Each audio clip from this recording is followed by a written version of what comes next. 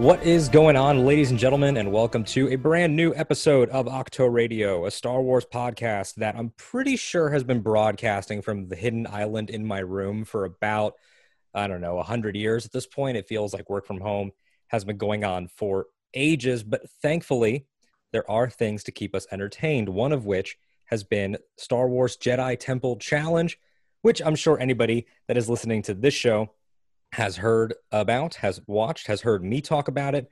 If you're in any social media platform in which I have a presence, you've probably seen me rooting hard for Purple Team.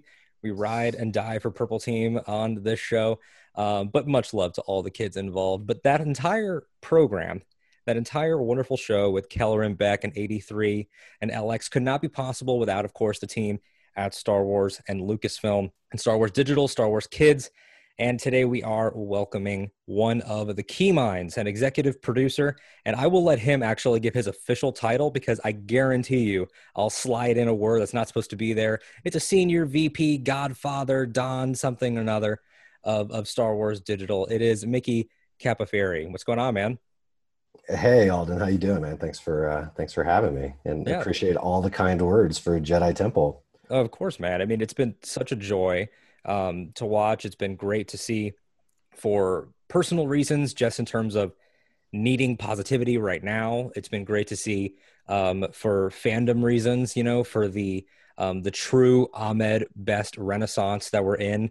And it's just been great to see the kids engage and having something to do on the Star Wars Kids channel, something to root for. And a lot of that is thanks to you guys. So thank you first and foremost. And I'm excited to dive into the show and your background. Yeah, I mean, well, look, it was obviously a great team effort. I'm fortunate enough to have a fantastic team at Lucasfilm Online, Star Wars Digital, whatever you want to call it, various names. And we've been really lucky enough to make great content in the Star Wars world for 4 or 5 years now. And this is something that we've kind of generally wanted to do for a while, and the opportunity afforded itself recently. And we were just lucky enough to bring together some really smart and talented and passionate people to do this show. It was developed by Scott Bromley and Steve Blank, and various other people on the team helped contribute throughout. And we were very fortunate enough to have Ahmed come on as the host and Mary Holland as 83, and some very talented droid friends of ours to participate, Michael McMaster and Gordon Tarpley. And 100 other names that I could name, but it's absolutely a team effort. It always is. And I think that's a testament to the statement, the term Star Wars family, which is something that we are very proud of. Is, we're all very passionate and lucky to get to play in this world. Right, absolutely. And I joked, of course, about how being in your position means that you've got a title. I believe it is, if I have my notes here, it's Senior Director Online Content and Programming, correct? That is accurate. Okay, and so that means that when you talk about that Star Wars family and you list off that epic crew, that list of names, I would imagine, at least somewhat responsible for putting it together and selecting the players. Would that be correct? It is. I started at this job just over 7 years now. It was June 2013 was when I was hired. It was after the Disney acquisition. And, it was a small team at the time. There was no really original video content. It was StarWars.com and a few of the social channels. And, back then it was really a handful of people. Dan Brooks, who is still the lead editor on StarWars.com, was there. Matt Martin, who is now a prominent member of the story group, was also on the team. He was leading social. I came in with those guys and a few other people, but really had the opportunity to build the video content team out. And that meant bringing on John Harper and Scott Bromley, and multiple other people over the years, Tony Scherr, Nina Wayless, and AJ Camarillo, and Frank Knight and Kyle Kea. I'll just finish it out since I'm naming everybody else. So we are still a very small group. It was built out over, like I said, the last 5-6 years. And we were able to, kind of start small with a little show called Rebels Recon.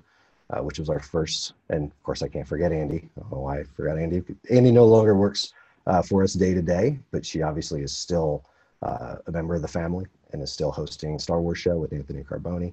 But Andy was our social manager at the time, and we wanted to do a companion show, an after show for Star Wars Rebels. We were also very excited about that animated series getting started.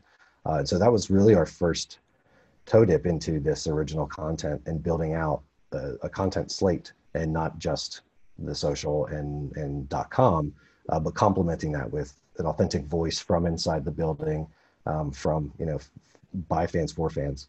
And so that, proved very successful and afforded us the opportunity to do more, including the live streams from Celebration and the Star Wars Show. And, and since then we've done, our Star Wars stories and Science in Star Wars and red carpet premieres and blah, blah, blah. And now I'm probably rambling, but yes, it was great to be able to build out that team and build out the network to be, really well-rounded, which also includes the Star Wars app, which we're also very proud of. And able to build out kind of a transmedia digital ecosystem for the franchise. Now, first of all, I just want to say rambling is encouraged on this show, so please feel free to ramble. Tangents encouraged. Turn off the targeting computer. Just go for it. But one thing that is a clear element and a trend throughout everything. You mentioned Rebels Recon as sort of the genesis of the network and of this run of programming that obviously transcends even into the real life event stuff, like your premieres and your Star Wars celebrations and the live stage, is honestly comedy. And that's an element that is present in Jedi Temple Challenge, which we'll be talking about in a couple minutes. And I think back to those, those bits that you guys would do and those cutaway segments of, Andy stalking Pablo around the office and trying to get answers out of him, and the way that the office and the brand within the brand, because Star Wars, the fictional mythology, but also Lucasfilm, the heralded place, the place that every nerd is like, that's where it happens. You guys gave life to the office. You made a family friendly office type show, but with all of you. So tell me a little bit about how that sense of humor got in there. Is that the way that you all joke around in general?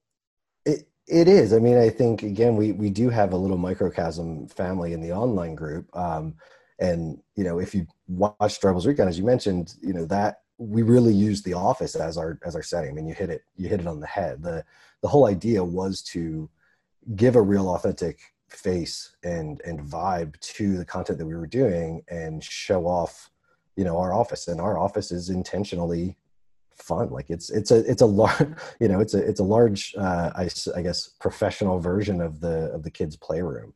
We encourage that in the office. We have a ball pit that is still up, in the office, and it's just full of toys and props. And like we keep bringing in, any props that we create for any of the shows over the years, we find a way to mount them on the walls. And, we really try to make it a fun, casual, nerd-free environment. And a lot of the comedy does come just from the interactions that we have in the office. We're constantly joking with each other and trying to keep things light and trying to keep things fun.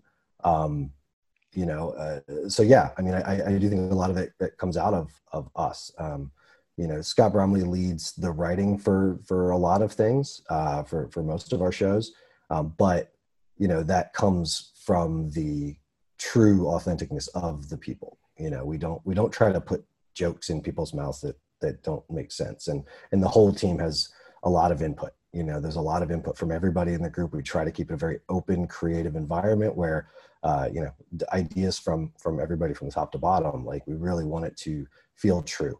And that's something that we try to do. So I'm glad that comes across, even down to, again, like the stuff that we used to do with Pablo. A lot of those are Pablo's ideas. Like we joke around like, hey, what if this would be super fun. And we always go, yeah, let's just go shoot it. And we have the luxury of being in that amazing office. And a lot of that stuff is just there. Like, I mean, the hallways are full of history and incredibly cool things. And we were fortunate enough to be able to shoot in those areas and show those off to the fans as much as we can, within reason. There's a lot of places we can't go. and we don't want to go. Got to keep some of the secrecy, but there's so much on display, and there's so much great stuff between ILM and Lucasfilm and everything that we have to play with. It really was a blessing and a great way to make it, make it feel like we're doing really cool stuff in an authentic way.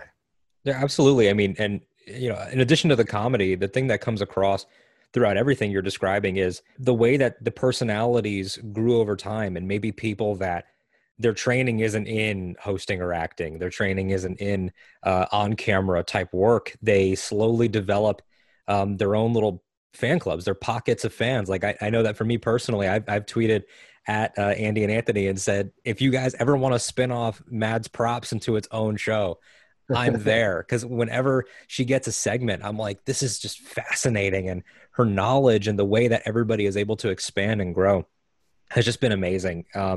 And with expanding and growing, I mean, we're gonna do a classic radio segue. The key difference, I think, between everything that we've talked about and now Jedi Temple Challenge is the fact that it's not The Office. It was created out of your imaginations, and you had to create those environments and that tone, and B, the fact that it is narrative. I mean, obviously the game element is the backbone, and the kids will do what the kids are gonna do, but it has its own mythology. It has its own cast. It's not a real life type show, and that's been a different type beast for you guys in the digital team. So what have been the unique challenges or maybe even advantages and things that you've discovered, because you guys weren't, when you started Rebels Recon, you weren't like, oh, we're going to make television one day. We're going to make narrative, serialized storytelling where even though it's different rounds, you can see with a character like Master Beck, he's alluding to his backstory. Ahmed is creating things. So talk a little bit about how that's been different. Well, we wanted the show to feel like we didn't want it to be a game show about Star Wars. We wanted it to be a challenge within the Star Wars world. So it was all about building out a world that was authentic to Star Wars. We're not setting a timeline. We're not like, hard tied to canon, but it's really about that vibe and the true, feeling of the Star Wars experience. And that's really what we set out to do. So, in crafting the narrative that ties it all together, there was a lot of time spent with, again, the key creatives, Scott and Steve. Steve Blank is a member of the story group. We consulted with a lot of other members of the story group. We really wanted to find how can we put kids through this experience and make it feel as authentic to the themes and the world of Star Wars, within we don't have giant movie budgets, so there's only so much we can do, but within the limitations, and we were lucky enough again to have the help of so many smart people in the company. Killian Plunkett, who's an art director on a lot of Clone Wars and a lot of the animation stuff. We brought him in to really help us dial in the sets and really find those little bits that make things uniquely feel Star Wars. ILM helped us with those few ship shots that we did. We consulted with a variety of people across the story group and across other parts of the company to infuse wherever we could this vibe that these kids, we just wanted these kids to walk on set and feel like they were in Star Wars. And Ahmed and Mary and the cast fully embraced it and just did such an amazing job of making these kids forget that they were on a soundstage. Like when they walked into the set and they saw this whole thing, and they met Jedi Master Caloran Beck and AD3 and LXR5, you could see the kids immediately go, okay, I'm in Star Wars. And that's what we wanted. We want them to have that experience. And so, the narrative of it is, again, it is different than what we've done. We've done fun little skits over the years that, we call narrative, but they're silly. They're not, we're not trying to tell a big, crazy, ambitious story. But this was that opportunity to kind of blend the two. But the big thing was we really never wanted this to be a game show about Star Wars. So sounds like we did a good job. So yeah, absolutely. Makes me happy. But yeah, it was an amazing challenge. I mean, again, it was a challenge. It was new for us, but that's I'll say this about my team. I mean, that's something that we always want to go above and beyond everything we do. Every new show that we do, we want to take it to the next level. We want to add layers to it. We want to enhance the experience for the audience, but enhance our experience as well, and our knowledge base and our skill set. We are not complacent. We try never to be complacent. We always try to do more and bigger and better. And I think that comes across in the celebration stuff as well. What we did at Chicago was far and away bigger and more ambitious and more well put together than the previous years. And that's something that makes me immensely proud of the team, is that we're always trying to push the limits. So JTC gave us that opportunity to do something again a little bit bigger, and we were all even blown away by the sets. It's like we had visions in our head of what this could be. But when we started walking onto the set, we had the same feeling that the kids did. It was like, oh wow, this is really freaking cool. Now, with the sets and the team coming together and expanding into narrative, obviously, we've mentioned him already, but there was that key element of a lead, of a host, of a Jedi. And, I'm curious to know what the journey was from. We know that it's going to be Jedi focused because, you easily could have done a Kessel Run type thing with the kids or something that was not Jedi related. So tell me, what was the genesis of it? Was it an idea of we want to have Ahmed involved and let's work and create something? Or was it, here's a blank slate Jedi and then he brought the flavor later? How did you cast him and how did that come together? Well, I mean, you're right. We spent a lot of time trying to figure out what it is that this show is wrapped around. And there's a lot of different ways you can go with it. Ultimately it came back to the core principles of the Jedi and, what is that wish fulfillment that kids, at the end of the day really want. And they all want to be a Jedi. I want to be a Jedi. That's so, we narrowed in on that, and we knew we needed the perfect host. And truthfully, we had all these, in our head, the various different qualities that this individual needed to possess. There had to be a level of gravitas. He was a teacher. He's a mentor. There has to be a level of real physicality isn't the right word, but presence. And we had hoped, the hope was always, we'd also like to find somebody that has history in the world. We didn't want to just go out and hire some actor to play a host. We wanted somebody that had a history with Star Wars. And I think probably the moment that it kind of clicked was at Star Wars Celebration in Chicago. We were lucky enough to have Ahmed come back. Obviously he had kind of been away for a little bit. And we were able to get him on the stage to engage with the fans, which we were all so incredibly excited about. And I think about halfway through his, interview with Andy and Anthony, the key people of us who had been thinking, we were very early in development on the show at that point. We weren't, there were no sets, there were no anything. It was very early, but we knew we were working towards building this. And it just kind of all coalesced with Ahmed's perfect. He's just the perfect guy. He's just amazing all around and brings so many different things to the table. And just his smile is infectious, and just the way that just the way that the fans responded to him and he engaged with them, and it just all kind of worked together as that's our guy. That's our guy. And so we reached out to him and kind of pitched him the general idea, and he was in from moment one. It wasn't a hard sell at all. He was like, I'm in. That sounds amazing. Let's do it. And then from there, we sat with him to help, build out what his character is. We didn't go, here's who you are. We said, here's the bubble of what this character is. Let's figure out who is this character? Who are you playing? And he was integral in building that out. And was also, he was also a producer on the show.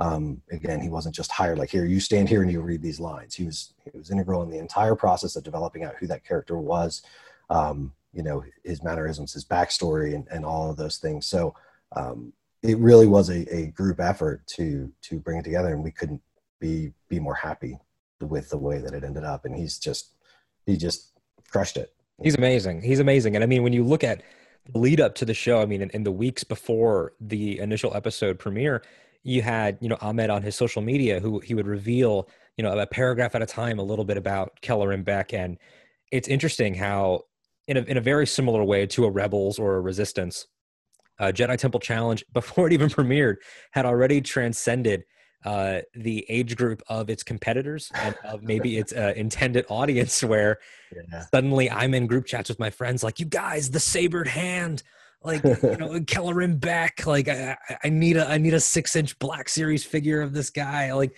we already became attached to him and to 83 and Alex and everybody involved. I mean, even Sam Witwer as the most annoying triangle in the world, a dark side Sith triangle, perhaps a holocron in a game set. The way that it's such a special thing to Star Wars too, right? Like, I mean, I was in Chicago, I was in the room when Andy and Anthony brought Ahmed Best out, and I felt that energy in that room, and I saw people hugging and cheering and just losing their minds, and it is the great unifier, because then we all became the kids. So, and then that's, something Ahmed was able to be uniquely part of, I guess is what I'm trying to say. So, talk a little bit about the actual kids and sort of maybe how your relationship has formed with them. Did you ever jump on the set with them? Did you ever try the challenges out? Maybe show them how to do a couple of them? Uh, I didn't show them how to do them. I certainly did all of the obstacles. Oh, absolutely. Most of us did. I think is anybody that came and visited set, that was pretty much the first thing that they did. There's like, oh, this is cool. Oh, wait, let me talk to you in a second. I'm going to go jump on the rope swing. Not gonna lie, a couple of people definitely hurt their hands on that rope. I will say that the kids didn't. The kids, they crushed those things. Like, the kids had far less issues with it than the adults did. I'll say that. It took me multiple times to get across that rope swing. I'm not gonna lie. I can imagine. I mean, the one for me, I look at the trying to get a Melu run off the top Yeah. vines and branches there, and I'm like, I'm pretty sure I could nail a couple of these, but I'd probably be on that Melu run jump for days trying to get one. Some of it is definitely more challenging than you would think, but it absolutely, to your point, is like, this is, it was a little bit of, nostalgia, wish fulfillment for us as well. Like, we all grew up with those game shows back in the 90s, and the fantasy of wanting to go on them. Anthony Carboni did actually go on Legends of the Hidden Temple as a child. He won. So there was that fun little connectivity. We actually found the video of him doing it, which was great. It's phenomenal. Can he please be like Beck's Padawan or something? Get him a braid, get him a rat tail and everything. Like, we should he came by set one day. Him and Janina Gavankar came by set one day, and definitely went around and got into the nostalgia of running through the course. But it was, that's what we all dreamt of that as kids. And but you realize, like, I'm like 44 now, so I doing this, I'm like, okay, now I feel old, because those kids they would just crush it. Like, some of those kids are so incredibly athletic, and just the smiles on their faces when they did it was really kind of what made it all work. I mean, it gets me, man. I was saying this yesterday to some friends after watching, at the time of this recording, for people that are listening. I believe when this episode comes out, we'll probably have 4 or 5 episodes, but in the 3rd episode, it just hit me on an even bigger level than even in the first 2. Like, it's compounding on itself. This method that you guys have embraced of emphasizing, like, the key Star Wars lessons, something that I think everybody who loves Star Wars could afford to take a step back and sort of reabsorb sometimes. Of these kids handle failure better than certainly some of our Star Wars heroes have. When you look at the actual mythology of Star Wars that obviously all of you are steeped in the office at Lucasfilm. I mean, look at Luke. Luke's entire journey now as an elder master was, I couldn't process the fact that I had made a mistake. And then now, you've got these kids and they're like, I didn't make it, or I got eliminated this round, but it was such a pleasure to be here. And I think we worked together well. And I'm just blown away by their humility and about how well that comes across. So is that hard to get that out of a kid when you're producing that type of show? We didn't have to. I mean, they they brought it up themselves. Like the kids, what you see is what you get. Those are their reactions. Most of those kids really took it in stride and were just like, look, we could have done better. Maybe we didn't work together as a team quite well enough, or, Mm-hmm. I didn't, maybe run as fast as I could on this one thing, or, Right, but right. they all kind of walked away with the same attitude of like, oh, well, this was a blast. Like I had a super fun time. None of them were like, super dejected, and you Yeah. can see, and again, having seen all the episodes, it's hard to remember exactly which bits have aired and not, but Mm-hmm. usually you can see the kids when Master Beck is encouraging them to go back and go back to their training. They high five the other kids. They all have a positive response And I think to that's it. the key, is that Ahmed brought that element of, you never lose. The word loss is never used. It's never painted as really, I mean, yes, you are literally eliminated in the context, but you're never eliminated from the journey. It's always, your journey must continue. You need a little bit more training. You're going to go back to the order. You're still a part of this, is what it says. So I think that that's really powerful, and it's all coming across well. I mean, even in the way that, I know that it was a collaboration between Scott Bromley and Sam Witwer to bring the dark side presence to life. And I think Scott said on Twitter that he yells out when you're actually shooting. Scott And actually, yeah, on set it was Scott.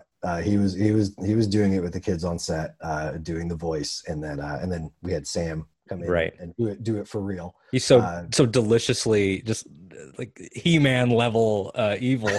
yeah, Almost like his Maul, but like American and more smarmy. Like it's hysterical. And Scott's was very Skeletor. yeah, oh yeah, yeah, yeah, yeah. Scott's That's what was they, very I his heard his that. was very Skeletor. So great. Sam dialed it back into the Star Wars world much better. But yeah, it was. But even with that, I mean, it's with Ahmed passing it over to Sam, with the element of the evil, it's still it's Empire Strikes Back. It's not more powerful, quicker, easier, but you Yeah. do pay the price later on, which we've seen in some of these episodes. And how the kids, the anxiety of not finishing pushes them toward that. I mean, it sums up Star Wars so well. So I just think that the show's been a blast. But while I still have you here, I do want to ask some questions, just maybe some nerdier get to know you questions.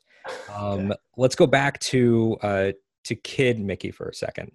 Okay. Where does this actually start for you? I mean, you touched on when you got this job, but you fell in love with this way before that, I'm assuming. So tell me a little bit about that, and maybe what Kid Mickey would think of this.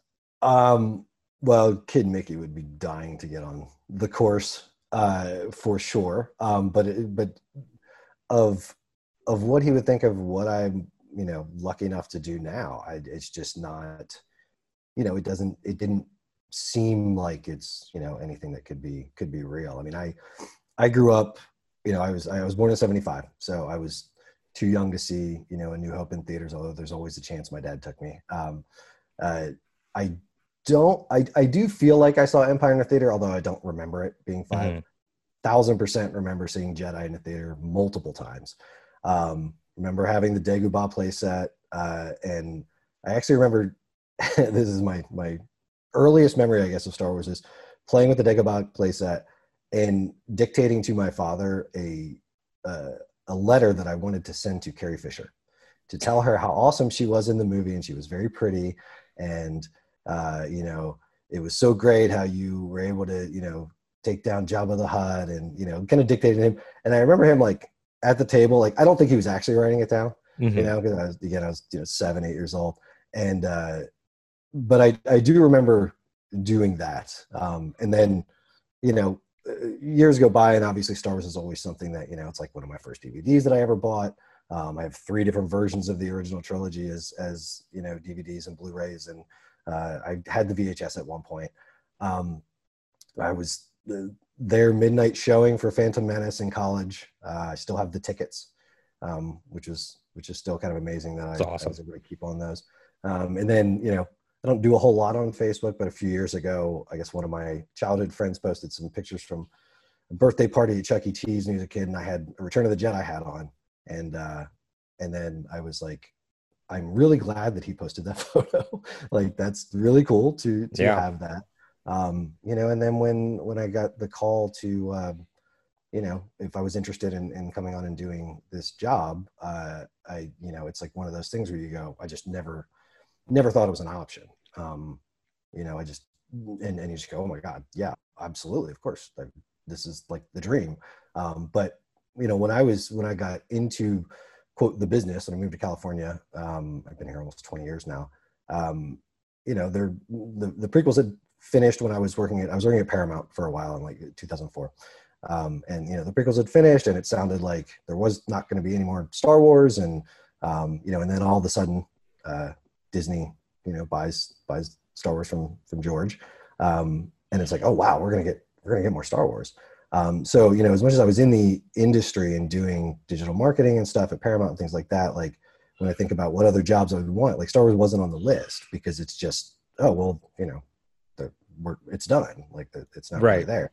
And then, when it came up that there was going to be more, and then I was fortunate enough to know a few people who were at ILM and Lucasfilm when that all happened, and my name kind of came up when everything was kind of getting restarted. And it's really cliche to say a dream come true, but it's just a dream come true. It's like, this is the one thing that you go, what's the pinnacle of what I do in my current career, and what's that pinnacle brand, and it's Star Wars. So I obviously jumped at the chance, and I feel as incredibly lucky as I did the day I got the job.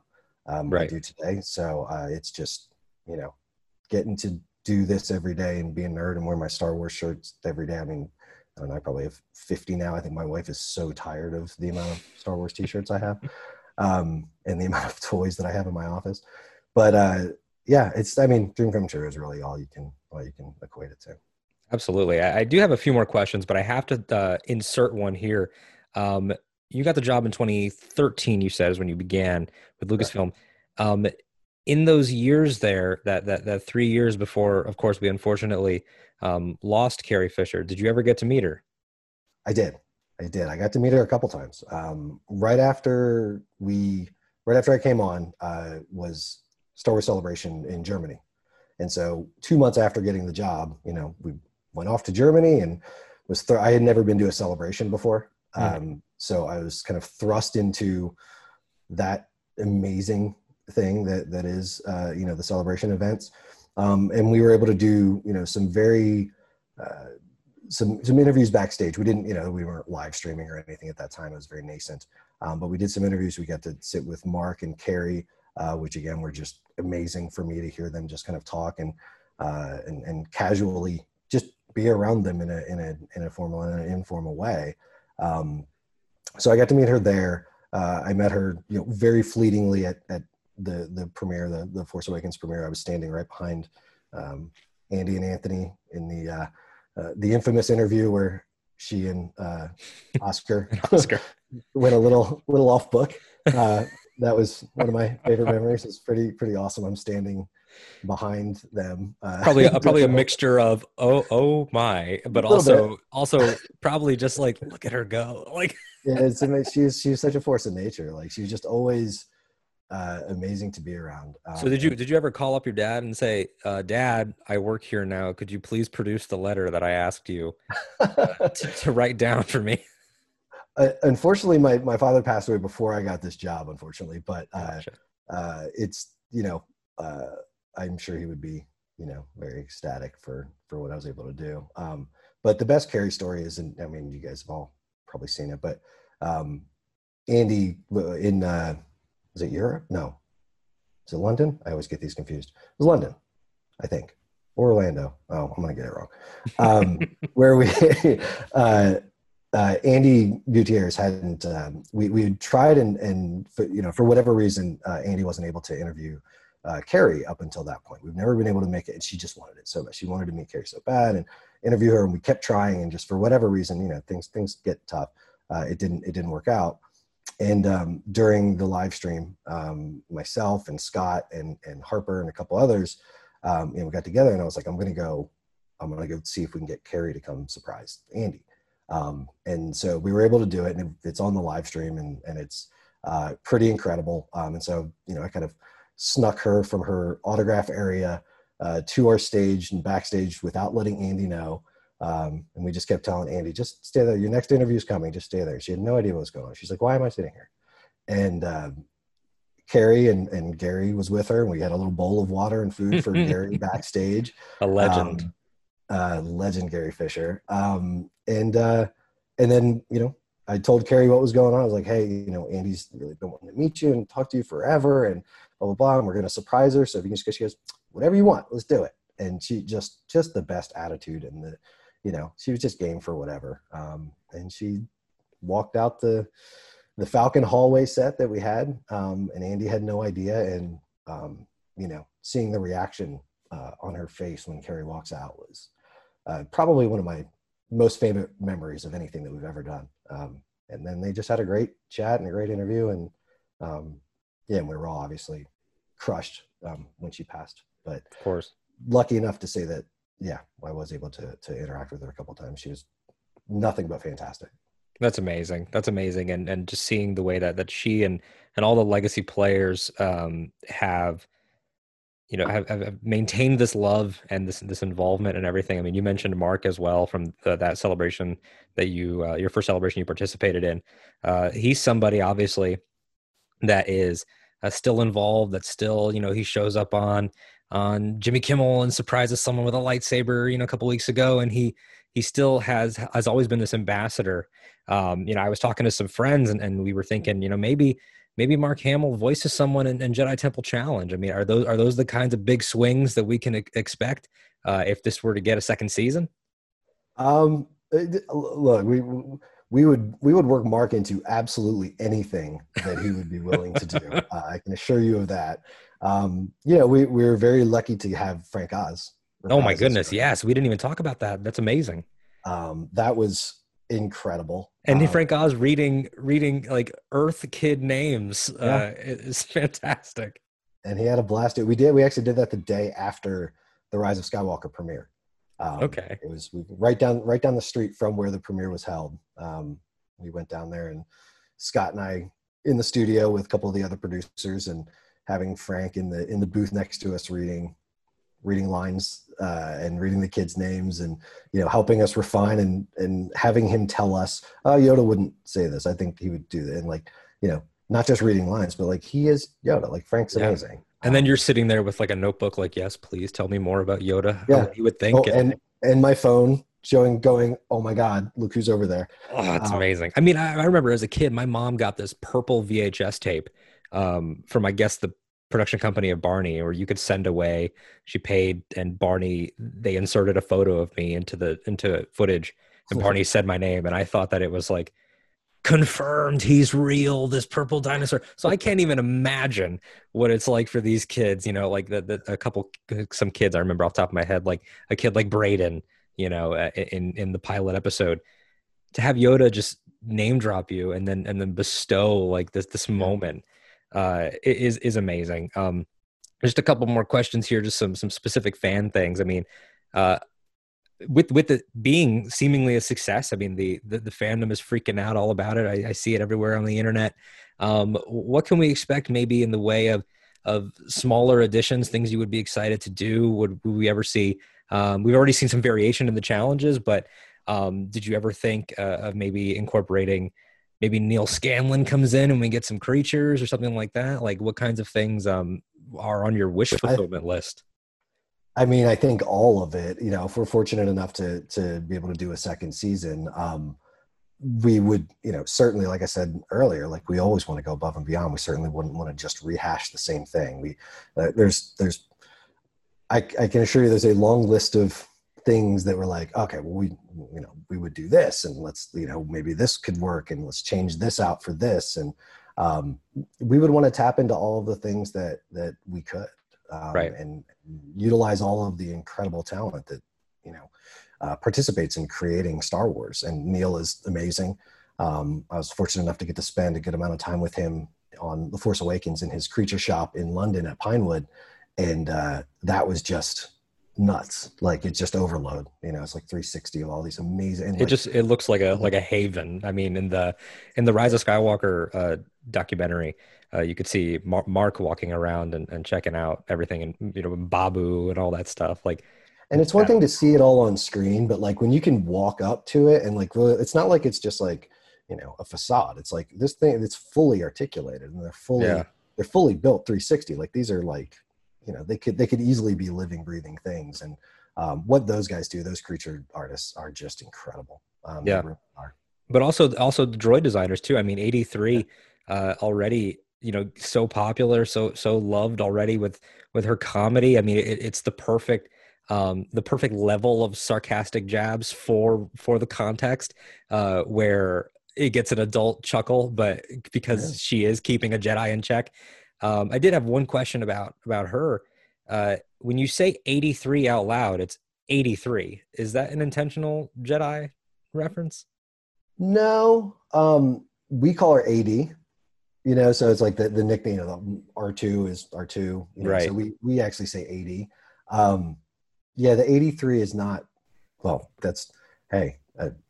I don't know that I ever even put that together. Because that was So the kind of thing that I was like, I might be reading too much into this, but I have to ask.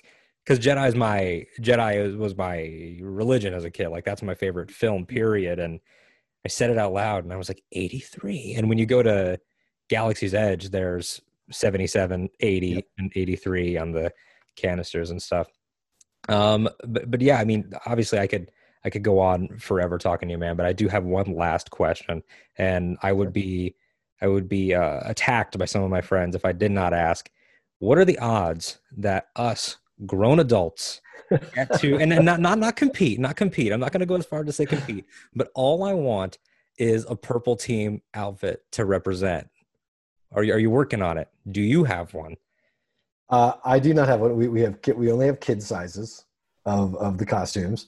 Um, I hope that look, success brings whatever. Like my hope is that if we can really get enough support behind it, that there can be some licensed products for the costumes and the characters and everything else. I mean, that's the dream, right? Yeah, Um, imagine like how well it would lend itself to like a vintage collection playset. yeah. I mean, the sets easily, and who knows? I mean, obviously, unfortunately, I know that, or I would assume that all of you are as bummed as we are. Obviously, Celebration can't happen this year because of the way the world is, but you know it, man. There's going to be a flood of Jedi Temple Challenge cosplay when we do get to get back together. Oh, I can't wait. I can't wait. That's well, I mean, there's been such great fan art already. People have been tweeting such great fan art at Ahmed, and it's that. I mean, that's such an amazing byproduct of all of this is the fans, like you said, like really embracing it and trying to make their own vision of it, and the fan art again has been just incredible. There's been great fan art of the droids and the characters, Oh and yeah. obviously. I mean, my friend Nikki, shout out to Nikki. I know he's going to be listening. He made a Lego minifig the other night of Keller and Beck, and was getting That's all. what I saw it. If he tweeted it, if he's the one that tweeted it out, man, Yeah, I there's saw it. been a couple. Yeah, and so it's just been wonderful. So obviously, No, I we think love that. We love yeah, that. So you should all be really proud, man. I mean, it's been really really special. So uh, obviously this isn't a typical interview where with someone else in the community where you'd be like, well, so what do you got coming up? What can you tease? Because I'm sure there's secrecy training, all over the place in your office. But is there anything that you would like to throw out? Closing remarks from Star Wars Digital. I mean, just keep watching YouTube and StarWars.com. See what happens. I mean, we're still Star Wars show is still coming every month. We've got This Week in Star Wars every week, and Which is great. Kristen Baver's crushing it as she's well. doing a And great job. I agree. She's doing fantastic. And we're always looking at new ideas. Who knows what's to come? But like you said, yes, we try to keep things close to the vest until we're ready. But rest assured, we're always just trying to make new and fun things to entertain the audience and keep the conversation going with the fans. I mean, look, the Star Wars fans are the greatest fans in the world. I mean, we say it and it sounds again cliche, but it's true. It's the passion and just the level of engagement is just incredible, and it's second to none in fandom as far as I'm concerned. So we just want to keep being able to be great stewards of the brand and do fun things. You know, we are fans, like everybody on my team. We are fans first. So it's all about trying to continue to make good things that fans want to engage with, and you know, all that fun stuff. Absolutely, man. And I, you know, in my humble opinion, I would agree. I mean, there's lots of things I love.